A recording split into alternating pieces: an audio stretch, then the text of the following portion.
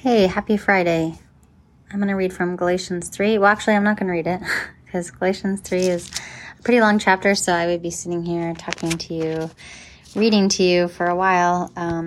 But I encourage you to read chapter 3 of Galatians. All of Galatians is very fascinating. I read a book that talks a lot about Galatians, from another person's perspective, but I learned a lot through that. Galatians is a very interesting book of the Bible, but I definitely want to learn more.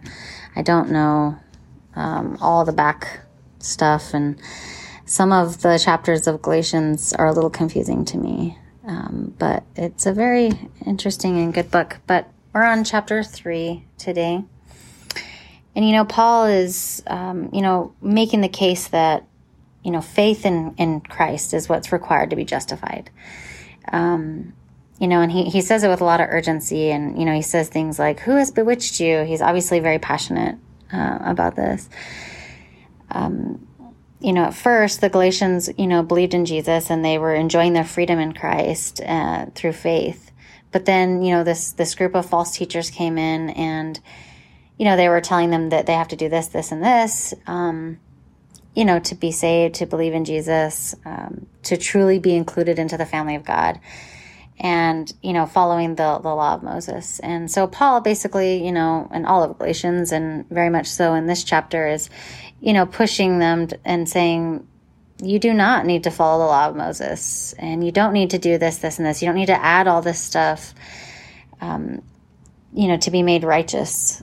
This is just people telling you to do these things. But the part that I really like is just towards the end.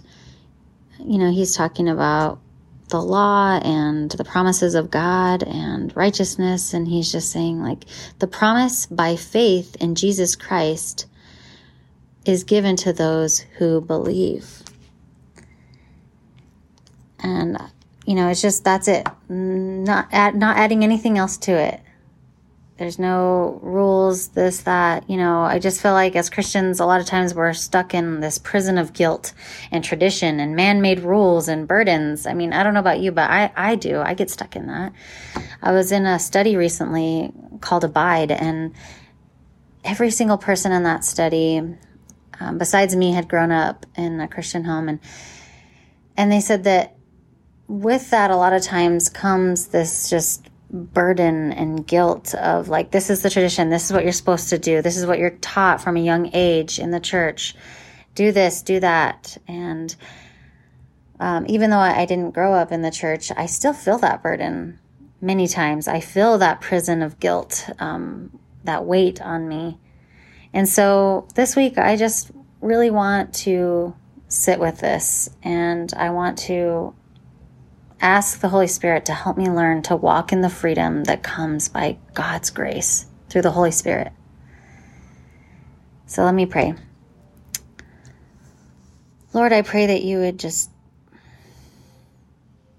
push those burdens down, push them far away from us. They're swarming in our brains and in our minds and in our hearts. And I just pray that you would grab them and push them far away from us, God, that we would be able to, by your grace, learn to walk in the freedom that comes from you, God, and not the man-made traditions and rules and all the stuff that we're putting on ourselves, Lord. That we would just walk in your grace, God. And that's it, nothing else. I don't know what that looks like. I don't know how to even begin. I think it means sitting with you and just listening,